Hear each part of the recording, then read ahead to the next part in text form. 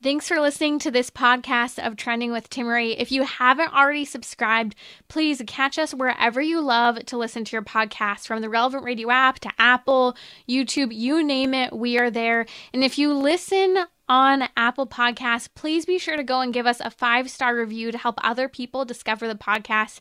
Anything you share in terms of episodes, whether it's texting it to a friend, posting on social media, helps to build up the kingdom for God, to help confront the challenging issues we face as a culture, but with joy, with hope, and with an eternal perspective where our faith collides with everyday life, bringing eternal principles to help us live our life joyfully. So, what's trending? Bridging your Catholic faith with your everyday life. You're listening to Trending with Timmerie on Relevant Radio.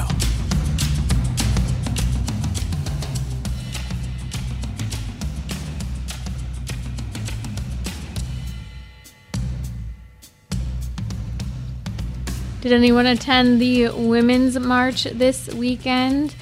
In other words, the Summer of Fury, Summer of Rage that is being pushed by the Women's March. Apparently, I'm not sure if it was just the fact that the weather was warm, so they had to skip their nasty hats, but there were no nasty pink hats at the Women's March. What a relief. It was rather refreshing not to see all these nasty pink hats, but the Women's March is certainly going neutral with their green. It was all about green at the Women's March.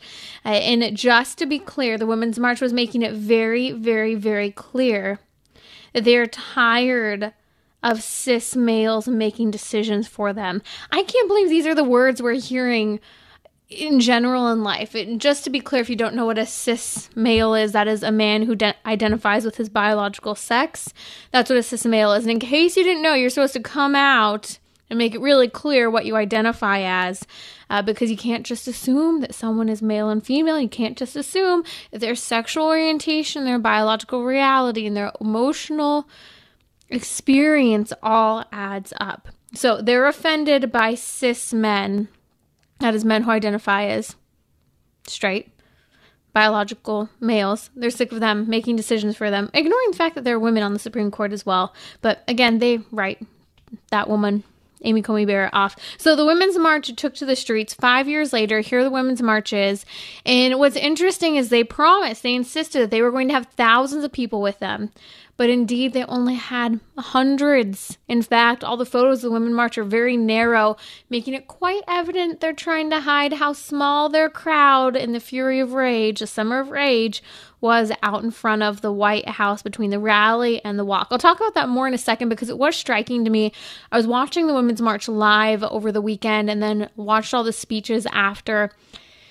And what stood out to me most was how unhappy the people involved at the Women's March were in comparison to how happy pro-life people are. I've been to a lot of pro-life protests, pro-life rallies, pro-life events and activism, and I have never seen the level of angst, anxiety, anger, aggression that I've seen at things such as the Women's March. And so what does it say about the difference between the two movements? Why are we called, and what challenges do we have as a pro-life movement to be that happy, inviting, and just vivacious movement? Well, we are, but let's keep it that way. We'll talk about that in just a moment. Really interesting and exciting news as Roe v. Wade has been overturned. What's happening in Kansas for the first time? I'll share with you a historic vote is about to take place in just about a month here. Also, it's the feast day of Saint Benedict. That is the father of monasticism. And we'll talk a little bit about Saint Benedict and what he had to say about helping us enter into our day-to-day tasks. Everyday life, the things we get done, the things we do at work, the things we do around the house, things we do with family. How do we enter into that with Christ and in prayer? He has some very, very practical advice that he gives in his rule given to the monks in the rule known as the Rule by St. Benedict the Abbot. We'll unpack that and more during our weekly marriage hour, but I do have a question for you. What in the past has gotten in the way of your happiness, and how has your Catholic faith helped to fix that? So what in the past or even now has gotten in the way of your happiness? And how has your Catholic faith helped to be a remedy for that challenge? Love to hear from you. You can comment now live on my Instagram. Just follow me at Timmerie, Timmerie. We're live there. You can also answer on social media or give me a call, 1-888-914-9149. It's our weekly happy hour today on Trending. Okay, so coming back to the Women's March, because I really want to talk about this. Yes, it's butting into our weekly happy hour, but I think that it is telling. I was watching on Instagram Live the Women's March over the weekend, and I was just riveted sitting there watching as these women were so angry and mean and aggressive, and their chants were just ugly and not hopeful or positive. There was nothing exciting or happy about the movement. It truly was, their rally itself was called, they're calling everything the Summer of Rage and all of these things, and just some of the things that they had to say the whole time. One of them being silly, abortion on demand for people of all genders. People of all genders can't necessarily have babies, so why we should be advocating for abortion for them, I don't know. That just doesn't make sense.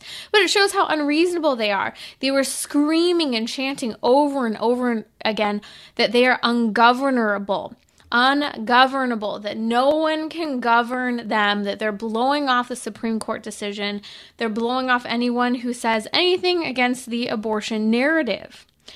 They also, their speakers at the rally were yelling, "Stay nasty," encouraging these women to not just, in the past, wear their nasty hats when it's cold outside, but to be nasty in their behavior. In fact, many of the speakers commented saying things such as, "It's past time to stop being polite." There were signs even saying the same thing. It's past time to stop being polite. This movement is calling for anger, aggression.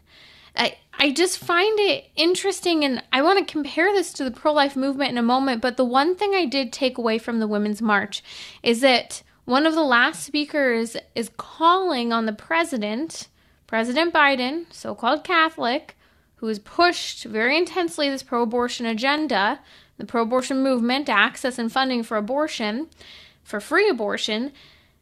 The Women's March is calling on the President to declare a national health emergency.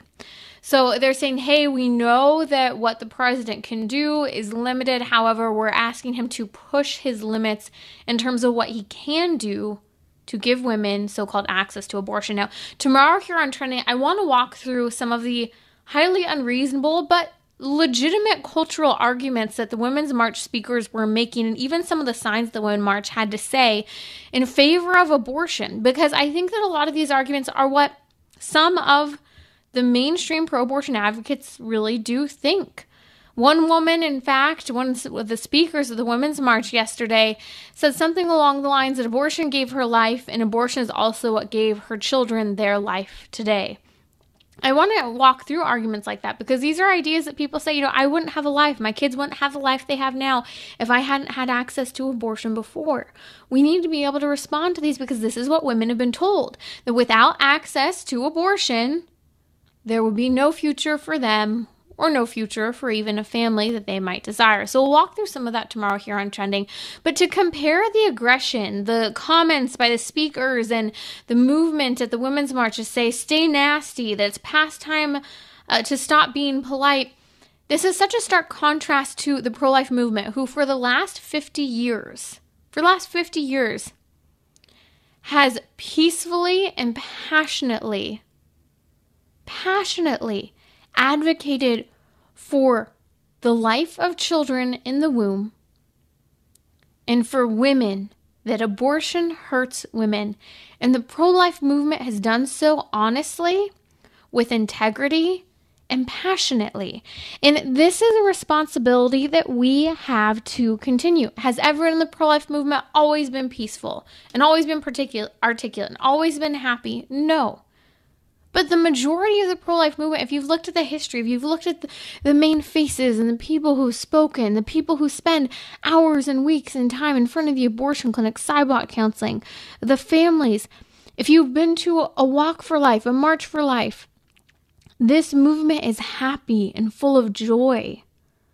Or I even think of those activists who have very passionately laid down their lives in pro-life activism, such as the work done through Operation Rescue, where until this was made illegal with various laws, that after Roe versus Wade, Operation Rescue, maybe you were someone who was involved in this, people would literally go and sit peacefully in front of the abortion clinics before they opened so that women couldn't go in and have their abortions. They were literally sitting there in front of the abortion clinic, sometimes on the public sidewalk, sometimes on private property, knowing that they fully well, most likely and often were arrested for this. But what they do is they would, by peacefully sitting in front of the abortion clinic couldn't open. Employees couldn't get access to the building. Women who were scheduled for abortions weren't able to make it in. This was done through peaceful protesting by sitting in front of an abortion clinic out of love, out of charity.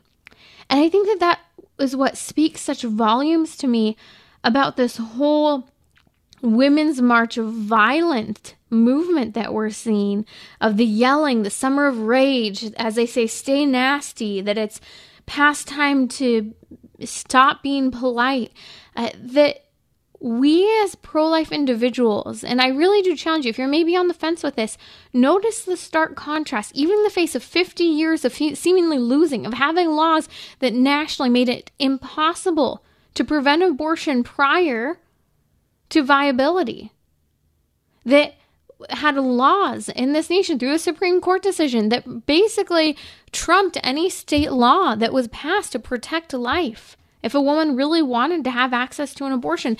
And this is, the pro-life movement has been on the losing side for years in terms of the law and in terms of the Supreme Court decision. And even you could say at times in terms of some of the culture. But they've stayed joyful. And so I think that this is the stark contrast. When you stand for a movement of truth, when you stand for what is right, I'm not saying easy, but what is right. When you stand on the side of God's commandment, thou shalt not kill, it makes a world of difference. And it's a reminder for us in the pro-life movement to be faithful, to be prudent, and to be charitable. But at the same time, you can be all of that while still being bold, passionate, and persistent. The pro-life movement has won thousands upon thousands of people over because of the compassion, love, mercy, and outright joy and the vivaciousness of the pro-life movement. We have to keep that and preserve that, even in the midst of difficult moments and failure, not being tempted to call names, to be cruel, but to be joyful and honest and true, and to continue to show that we are the women's movement. We are the movement of life, of joy, of happiness, of success, and of human flourishment, because that's the bottom line. And I think you see this so starkly as the Women's March was out there marching in hundreds, not thousands. They may try to claim that, but those photos and people who have been there have made it very clear they were not in the thousands. It was a very small group of people. And I do think that in part it's because their nasty movement of stay nasty, summer of rage, it doesn't appeal to everyone. They don't have the numbers because even if people agree with fighting for abortion, they don't agree with how intense and cruel the Women's March is trying to portray itself. Again, it's a lesson for us in the pro-life movement. You're listening to Trending with Timmerie here on Relevant Radio. I'm really excited to unpack St. Benedict and how St. Benedict teaches us so much about living out our day-to-day life. It's his feast day today, so St. Benedict, pray for us. We'll turn to him in his wisdom of what he has to say and the rule for life that he gave to his monks, that he is the father of monasticism, and it's been passed down through the centuries and still is so relevant today. It's our weekly happy hour, and I do have a question for you.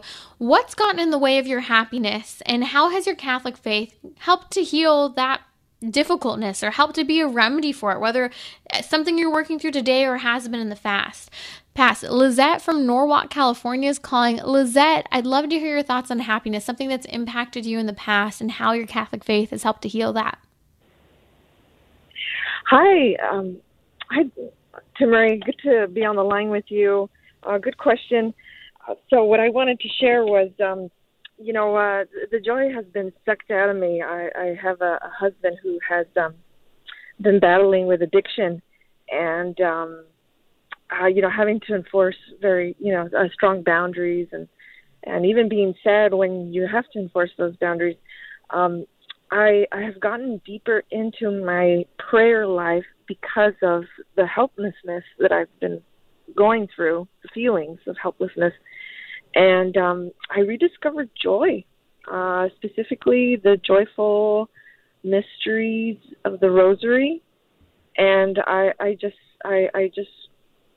after several months and weeks of prayer, I found joy again during prayer, and just being with, Jesus, and just knowing that it's okay to feel joy, because sometimes, when we're caught in our sufferings and we're offering it up, you forget to in trying to be holy. I've had forgotten that, joy is definitely a fruit, a spiritual fruit with my relationship with Jesus. So that's it. Lizette, thank you so much for sharing that, and know of our prayers. I know anyone praying or with us right now will also be praying for you and for your husband's addiction. But you are such a testament to, we tend to think all about happiness and that emotion that is so fleeting. I can be happy one moment and sorrowful the next and stressed out the next. But what you just said just hit the nail on the head, that what's gotten in the way of your happiness, yes, has been the difficulty with your husband and addiction and that helplessness you experience and the need for those boundaries. But through prayer, especially the joyful mysteries, you've rediscovered joy. And you said that it's a spiritual fruit. It's a fruit of the Holy Spirit. And we need to hear that, because what you said was so important, that you can feel joy even in the midst of suffering. And that speaks volumes to what our faith does, that joy is a grace rooted in God. And by the grace of God, no matter what we're experiencing, whether in the tragedy of home life and the tragedy of what's happening in the world, that you can still experience that. Lizette, thank you so much for sharing. And it also reminded me, a dear friend of our show here, Trending with Timmerie on Relevant Radio, her husband recently passed, Kendra Tierney. Kendra Tierney we know her from, you've heard her on the show multiple times, Catholic All Year. You can find her at Catholic All Year on social media, and she's known for liturgical living, how to bring the feast days and the seasons of the liturgical year to life, whether it's celebrating St. Joseph's feast day or today, such as St. Benedict's. And her husband's battled cancer for the last 15, 16 years, and he passed away this weekend after having been on hospice for about 2 days. And he passed away surrounded by his family. They had an open door of friends and family coming and visiting him, and reading, the eulogy and the writings of family members, just a testament to his faith, and seeing the joy and peace that this family still has, even in the midst of tragedy. They have children from the ages of 2 years old to 20. And I asked for prayers for the Tierney family, but I also am so amazed and I'm so grateful that they've shared their journey with so many people, because they have shown abounding joy even in the midst of the difficulties that they've experienced within their own home. And it's a lesson for all of us that, whether God calling us at a different time at the end of our earthly life, each journey is different, or, to that difficult marriage, and that we're called to still find him and choose him and be joyful in the midst of it. We are allowed, God, that saying that God only allows us what we can handle. And he uses, yes, the difficult situations in life to draw the greatest amount of good and faithfulness out of us. But are we willing? And so I'd love to hear more stories like Lizette, like the Tierney families, and please pray for Lizette and her family as well as the Tierney family. But the question I would love to hear from you, the number is 1-888-914-9149. What in the past has gotten in the way of your happiness, and how has your Catholic faith helped you to remedy it? It's our weekly happy hour today on Trending. I'd love to hear from you. You can comment on social media answering this question, as well as on Instagram. Just follow me at Timmerie. That's Timmerie. I'll be back in just a moment, and we're going to continue to unpack this question. What in the past has gotten in the way of your happiness, and how has your Catholic faith helped to remedy it? We'll also dive into St. Benedict today on his feast day, what he teaches us about living out our day-to-day tasks, whatever they might be.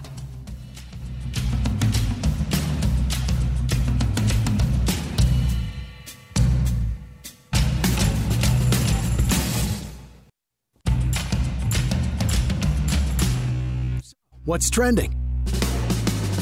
Bridging your Catholic faith with your everyday life.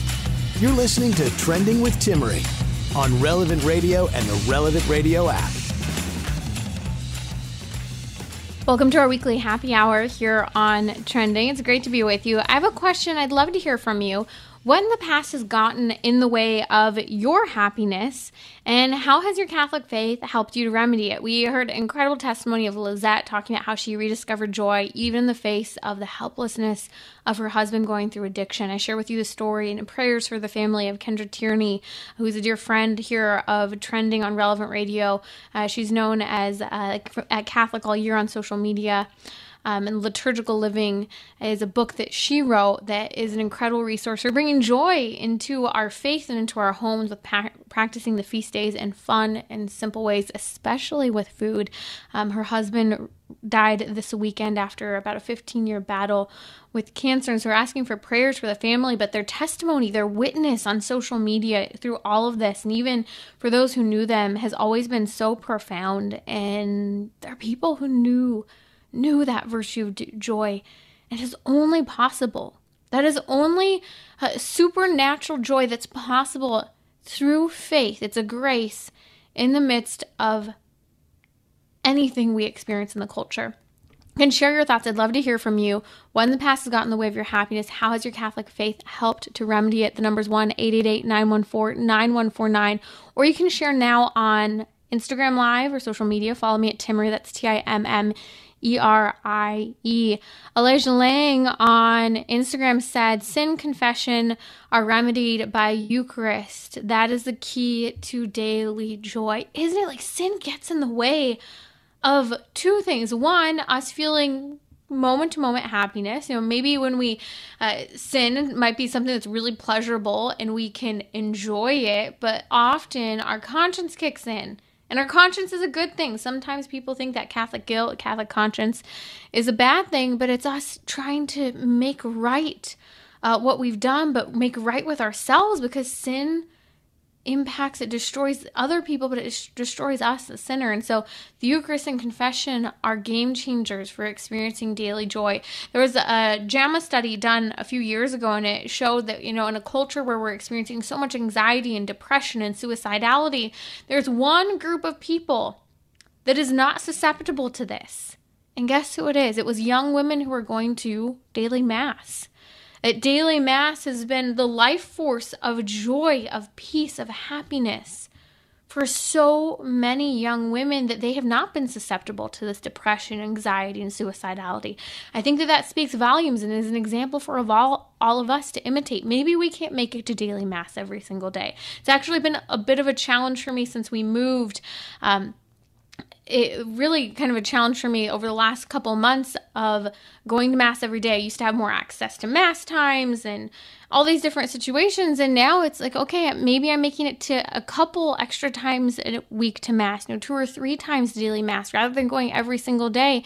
And I miss it. And I think that when we have this desire, we're not just missing the mass, we're missing that union with our Lord Jesus Christ. We're missing hearing the word of God preached to us and then unpacked to us in the homilies, pondering and meditating upon our Lord. These things really do shake up our lives in a very, very good way. And if you can go to daily mass, you're literally being united to our Lord Jesus Christ daily and receiving him. It's one of the greatest things you can do, because that grace gives you great joy. You're listening to Trending with Timmerie here on Relevant Radio. Okay, I want to talk about St. Benedict. It's his feast day today, and he teaches us a lot about living our day-to-day lives and how to do that joyfully by being in union with God. But before we get to St. Benedict, some really, really exciting news that I wanted to share with you. And that is, for the first time in the last 50 years since the Supreme Court decision of Roe versus Wade, because Roe v. Wade has been overturned and the decision of abortion returns to the states, we're going to see for the first time in the last 50 years that a state, the individuals, people like you and I, have the opportunity to vote on a law having to do with abortion. This is huge.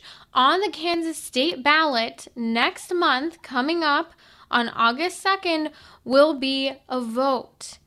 Now, this vote, and some people are already voting early, but this vote has to do with the Value Them Both Amendment. That's called the Value Them Both Amendment. And with a yes vote, what would happen is if the votes win in the yes, that would reverse a Kansas Supreme Court decision from 2019 that ruled claiming that the state constitution of Kansas protects a woman's right to abortion. So this amendment is the Value Them Both Amendment, and if the yes votes win, it would allow the Kansas state lawmakers to regulate and restrict abortion, because underneath the current Supreme Court of Kansas decision ruling in 2019, that gives a right to abortion. So they're hoping for a yes vote. It wouldn't outlaw abortion in Kansas, but what this would be is a historic vote, the first vote we will have seen where people get to have their voices heard on the issue of abortion. Now, it is fascinating to me because Kansas has been a state where they have very nearly been able at times to go from having a massive late-term abortion clinic with a notorious abortionist to having very, very, very limited access to abortion because just few people were providing them. So this is a moment in history that we should be watching. People are already able to start casting their votes early. The official vote will take place on August 2nd there in Kansas. But I prayerfully, and I hope you will prayerfully enter into this, that indeed the people of Kansas will have their voices heard. The pro-life movement will speak up, that we value them both, and that indeed there is no right to abortion for women in the Kansas state constitution. If that receives a yes vote, what will happen is that the Kansas state lawmakers will be able to regulate and restrict abortion, and that's good news. And that's why I want to share it during our weekly happy hour, because the reality is that if we see these voices being heard, we're going to see this pro-life wave continue to erupt across the nation. And because of your faithfulness, because of your pro-life sacrifices, because of our pro-life Supreme Court, we were able to see Roe v. Wade overturned, and a vote like this happen this summer. The hour of the question is this. It's our weekly happy hour. What has gotten in the way of your happiness, and how has your Catholic faith helped you to remedy that? Batik Jocko on Instagram said, the fullness of the Catholic faith completes the circle for me. Very simple, clear-cut answer. Doesn't get into the struggle, but it's very clear that because of the fullness of the Catholic faith, you can endure everything. That's why if you're Catholic, I hope you live, breathe, and identify as Catholic, letting our Lord Jesus Christ permeate every dimension of your faith. Not just your faith, your whole life. I hate it when people talk about, okay, this is my faith life and this is the rest of my life. No, your faith life is your entire life. We're body and soul, and that soul is what makes up all of who we are, live, breathe, the decisions we make. Soul animates the body, and we need to allow God to function, move, and work within us. You're listening to Trending with Timmerie here on Relevant Radio. It is the feast day of Saint Benedict. Saint Benedict is known as the father of Western monasticism, and Saint Benedict, you may know him for a very simple and very profound statement, Ora et labora. That's Latin for prayer at work. And it's been used and passed down through the centuries over the last 1,500 years to encourage specifically the monks, but all of us. I love to, study monastic life because they have this rhythm throughout the day, the monks do, of prayer, a lot of prayer throughout the whole day, but then they have the work that they do to keep their monastery running. They have the various jobs they have responsibilities for. They have fitness and exercise. They have times of study. They have some of the most organized days of both prayer and work. And so Saint Benedict had this saying, ora et labora, prayer at work, and it can speak volumes for us into how we should be functioning in our day-to-day lives, no matter what our state in life is, whether married, single, religious, priest, any of that. And this is given to us through St. Benedict and what's known as the rule, that is part of what organizes the majority of monks today and how they function in their day-to-day lives. The rule was given in the 5th century by St. Benedict because he was trying to implement a way through the monks for a group of Christians to live together and to thrive as Christians, and as Christians who are both living and working together. And so it's a guide for all of us in how we can go about our day-to-day tasks. And focusing for just a moment, I want to unpack some more of what St. Benedict says, but even that simple phrase, ora et labora, letting this be part of our daily inspiration, it truly does bring, as we unpack this in just a moment, balance, rhythm, and order to our lives. We live in a culture and a world of absolute chaos and disorder. We don't know what's male and female. Some people can't even define the word woman. We have in many ways forgotten God. The younger generations, the vast majority of them, have had little to no exposure or interest in God, and they're crying out, they're searching for something. This is why things such as our weekly happy hour is so popular, because people want to be happy. And so they're looking for those 5 easy fixes to discover the best version of yourself. But the saints get it right.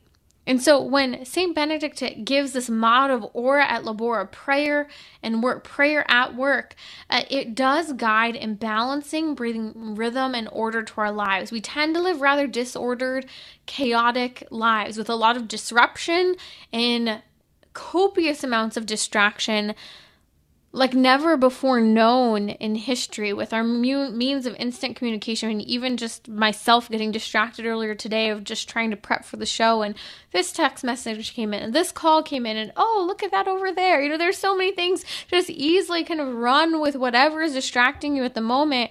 And I know for me in particular, social media and the phone can be so distracting, even if I'm just going to look up something to research something, and then next thing you know, I got distracted looking at something else. But St. Benedict, in his rule for the monks, is forming and informing each of us and how to make those day-to-day movements.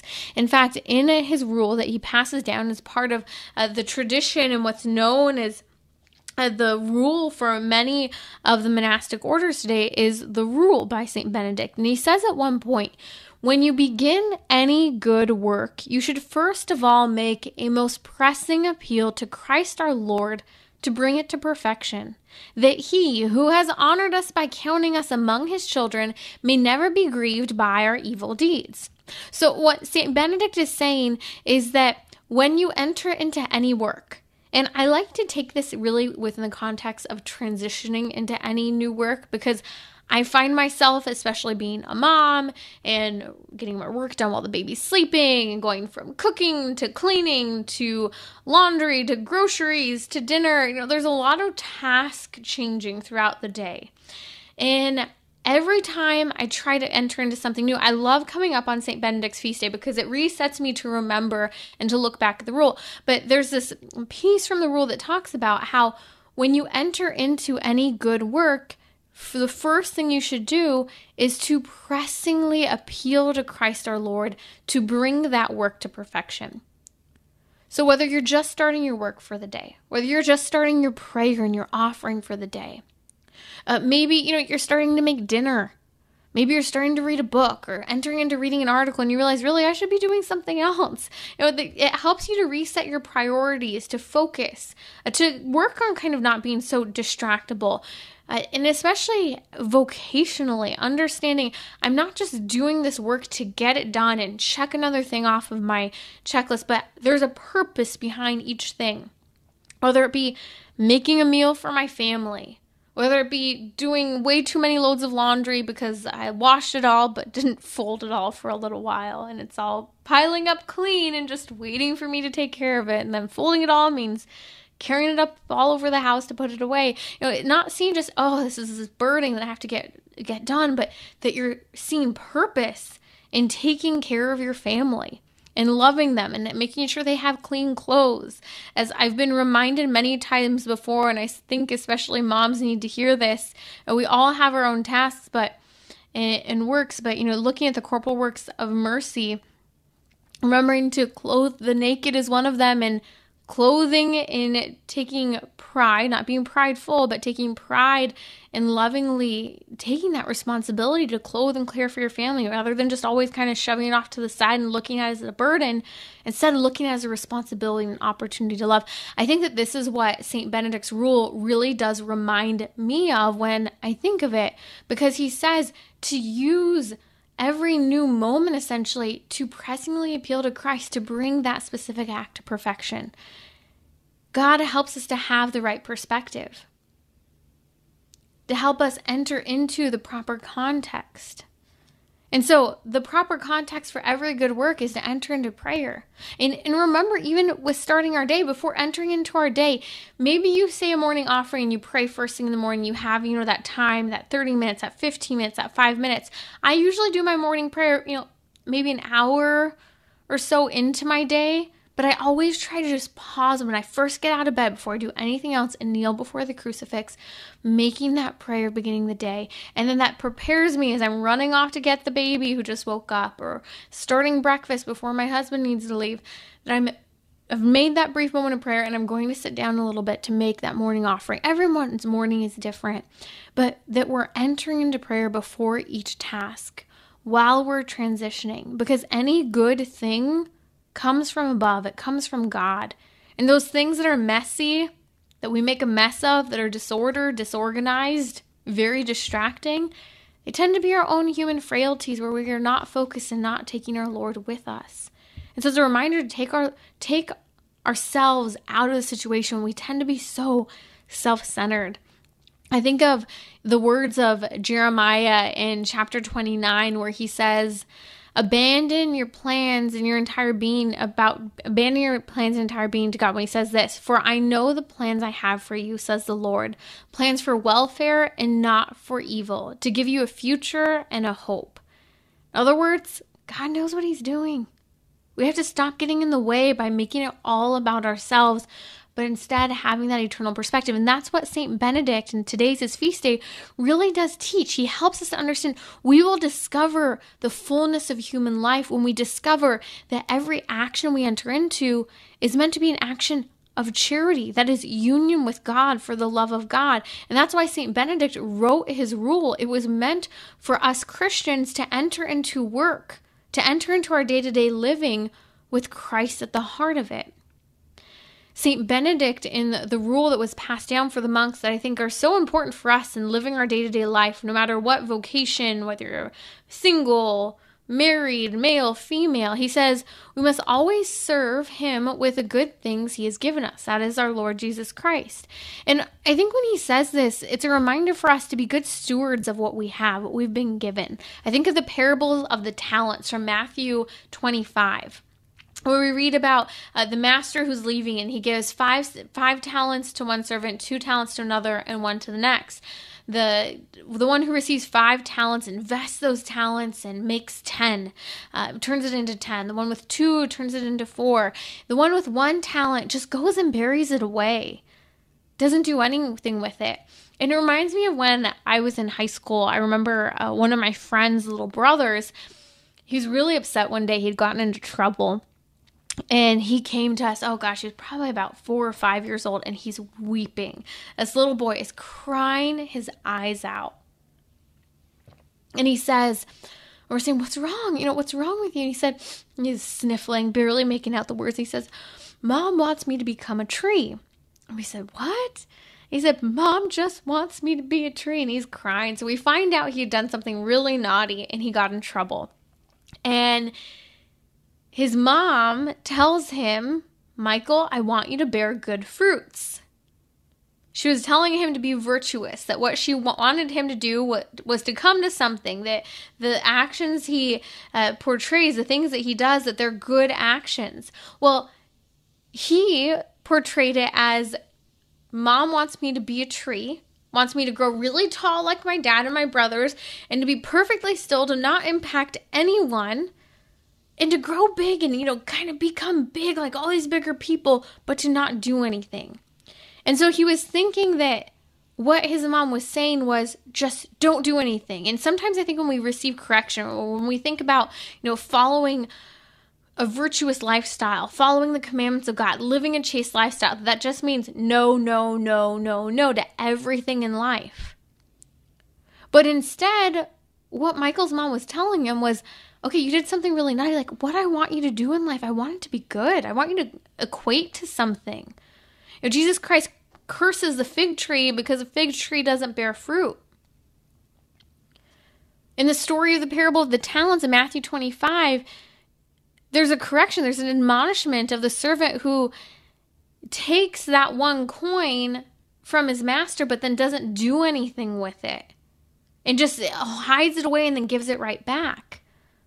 We're called to do good with what we have and to make it grow even more. That's why St. Benedict says we must always serve him with the good things he has given us, recognizing that everything that we've received from God, we're still meant to give back to God.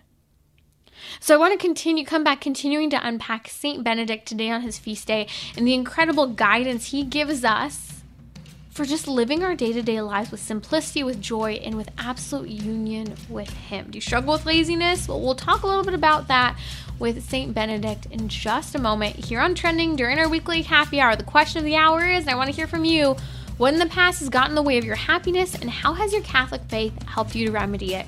1-888-914-9149.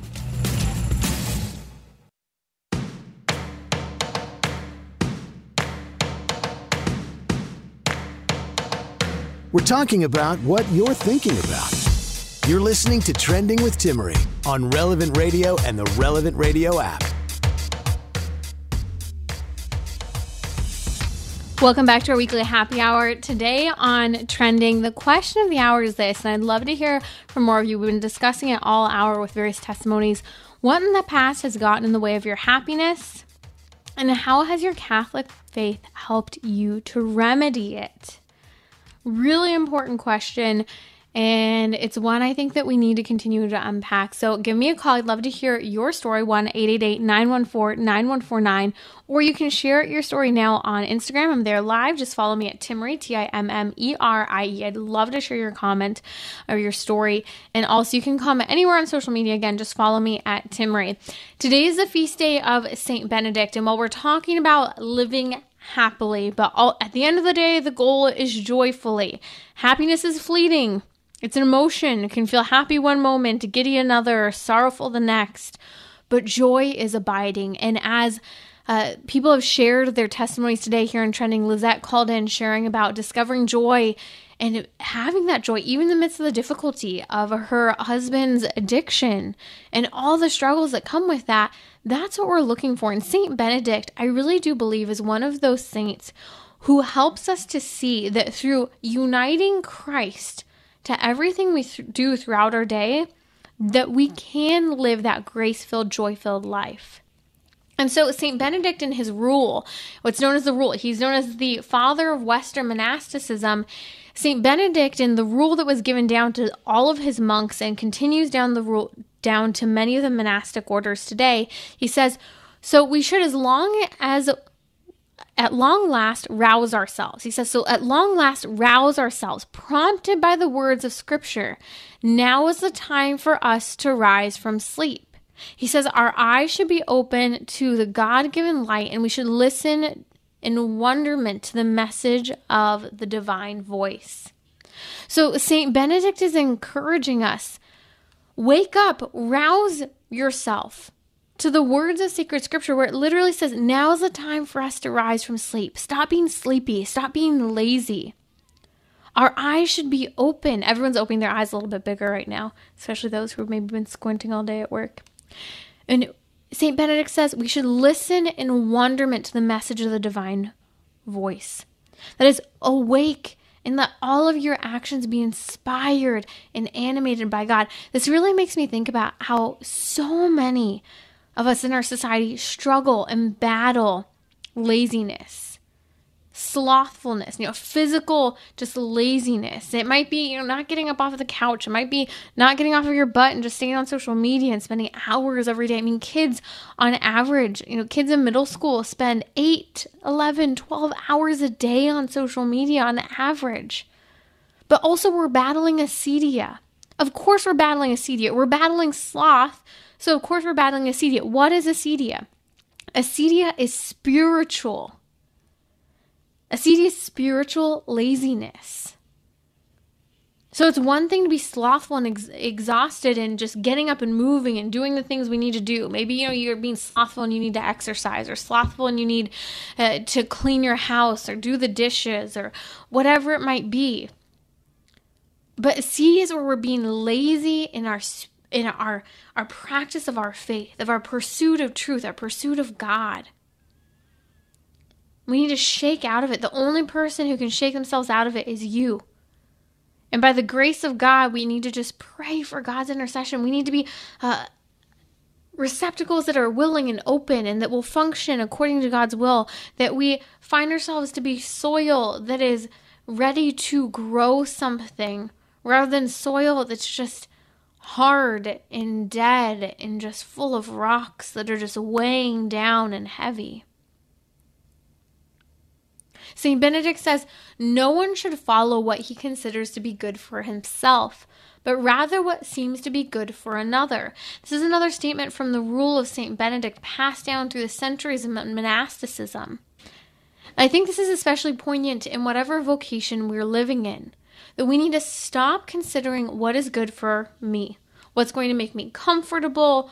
What am I most willing to do at this moment? What sounds the best for me to eat today? What kind of job I want to work? All of these things that we really put ourselves at the heart of. And rather, what seems good for another, for others. So maybe you're a husband. When you're making decisions, it's not just about you and what sounds good or feels good. It's about the entire family. Same for a wife. Decisions we make are for the entire family. Me choosing not to fold my laundry for a whole week and just wash it. Okay, it's a very simple example. Yes, I was guilty of this last week, okay? This is an example, it's just going to make it a little more difficult for everyone to find clothes. People are going to think, things are dirty and it's a very simple thing, but because out of my laziness or, overcommitting to other things and choosing other things that please me more than committing to those simple tasks to help clothe my family with clean clothes, it's easy to choose yourself over the other things that could be going on, especially in mundane situations. So when we make little habits of constantly choosing ourselves, constantly choosing to eat that dessert as if it won't impact anyone, and next thing you know, we have a health issue, and next thing you know, we're slowing down, we're grumpy, we're getting headaches, we're not sleeping well at night. The decisions we make impact others. It's not just about ourselves. And so St. Benedict in his rule is reminding us of how to work and live with a full community and the orientation, the glory of God in mind, to glorify him with our lives. St. Benedict says, let them put Christ before all else, and may he lead us all to everlasting life. How do you put Christ before everything else in life so that he can lead you to everlasting life? You have to keep your sight on him. I think of a story that has always stood out so profoundly to me of St. Mother Teresa, that there was a reporter visiting her there in Calcutta. She's caring for all these ill people, and it's the poorest of the poor, the sick, the dirty, and this reporter is cringing looking at the people she's touching and she's interacting with. And the reporter looks at Mother Teresa and asks her, "Mother, how do you do what you do?" And this tiny little lady, this really short and frail little lady, grabs him by the arm very firmly and pulls him to cast his gaze and his attention upon a crucifix that's there. And said, if I for one moment took my eyes off of God, I wouldn't be able to do anything that I do. St. Mother Teresa is telling us, if you want to put Christ before all else, if you want to do what is right, if you want to do things that are seemingly impossible, such as caring for the ill, the sick, the poor, the dirty, all of this, You have to keep your sight on Christ. How is this done? By living a sacramental life. By receiving our Lord Jesus Christ, yes, on Sundays. Preparing yourself to receive him on Sundays. And taking him with you all throughout your week. Living in a state of grace so that you're worthy to receive our Lord Jesus Christ. So that you're prepared to meet him whenever he may call you. That could be today, that could be tomorrow, that could be 25 or 50 years from now. But your soul is predisposed to meet him, that you will have no mortal sin. So what does that mean? Going to confession regularly. At least once a month, as I say. If you're battling a sin, every week, every 2 weeks, if you're really struggling with something. And if you are in a state of mortal sin, go running to confession now. Call, make an appointment. You're not that important that Father's going to be thinking about you because you called him or wrote him an email and asked for a specific meeting with him just for your confession. Trust me, he has better things to think about. He's a priest. He's acting in persona Christi. It's our Lord Jesus Christ who's forgiving you your sins. That priest is there to function in persona Christi so that Jesus Christ can work and abide. Surround yourself throughout the day. How do you keep your sight on Christ? With sacramentals. As St. Mother Teresa said, she knew exactly where to point the reporter. There was our Lord Jesus Christ on the Eucharist. On the cross. Do you have crucifixes, religious icons throughout your home? I know for me, this helps me to pray throughout the day when I'm having difficult moments. Oh yes, turn to Our Lady's intercession. Kneel before the crucifix and pray. Ask for God's intercession. This is how you keep your sight on him. You also keep your sight on him. So 1, living a sacramental life. 2, having those icons and sacramentals around you. But 3, surround yourself with other people who are keeping their sight on Christ, because they will talk about him and remind you of him and call you into this great mission of union with our Lord Jesus Christ. And that will make you happy. This is Timmerie from Trending with Timmerie. Tuesday, I'm going to debunk pro-abortion arguments that we heard at the Women's March this weekend. Also, we've been discussing how contraception and the snip-snip, vasectomies, all the sterilization is not the answer to decreased abortion access. I'm going to share with you the incredible testimony of one woman who wrote me this week talking about how sterilization impacted her life. So join me Tuesday, 6 p.m. Central on Relevant Radio or the Relevant Radio app.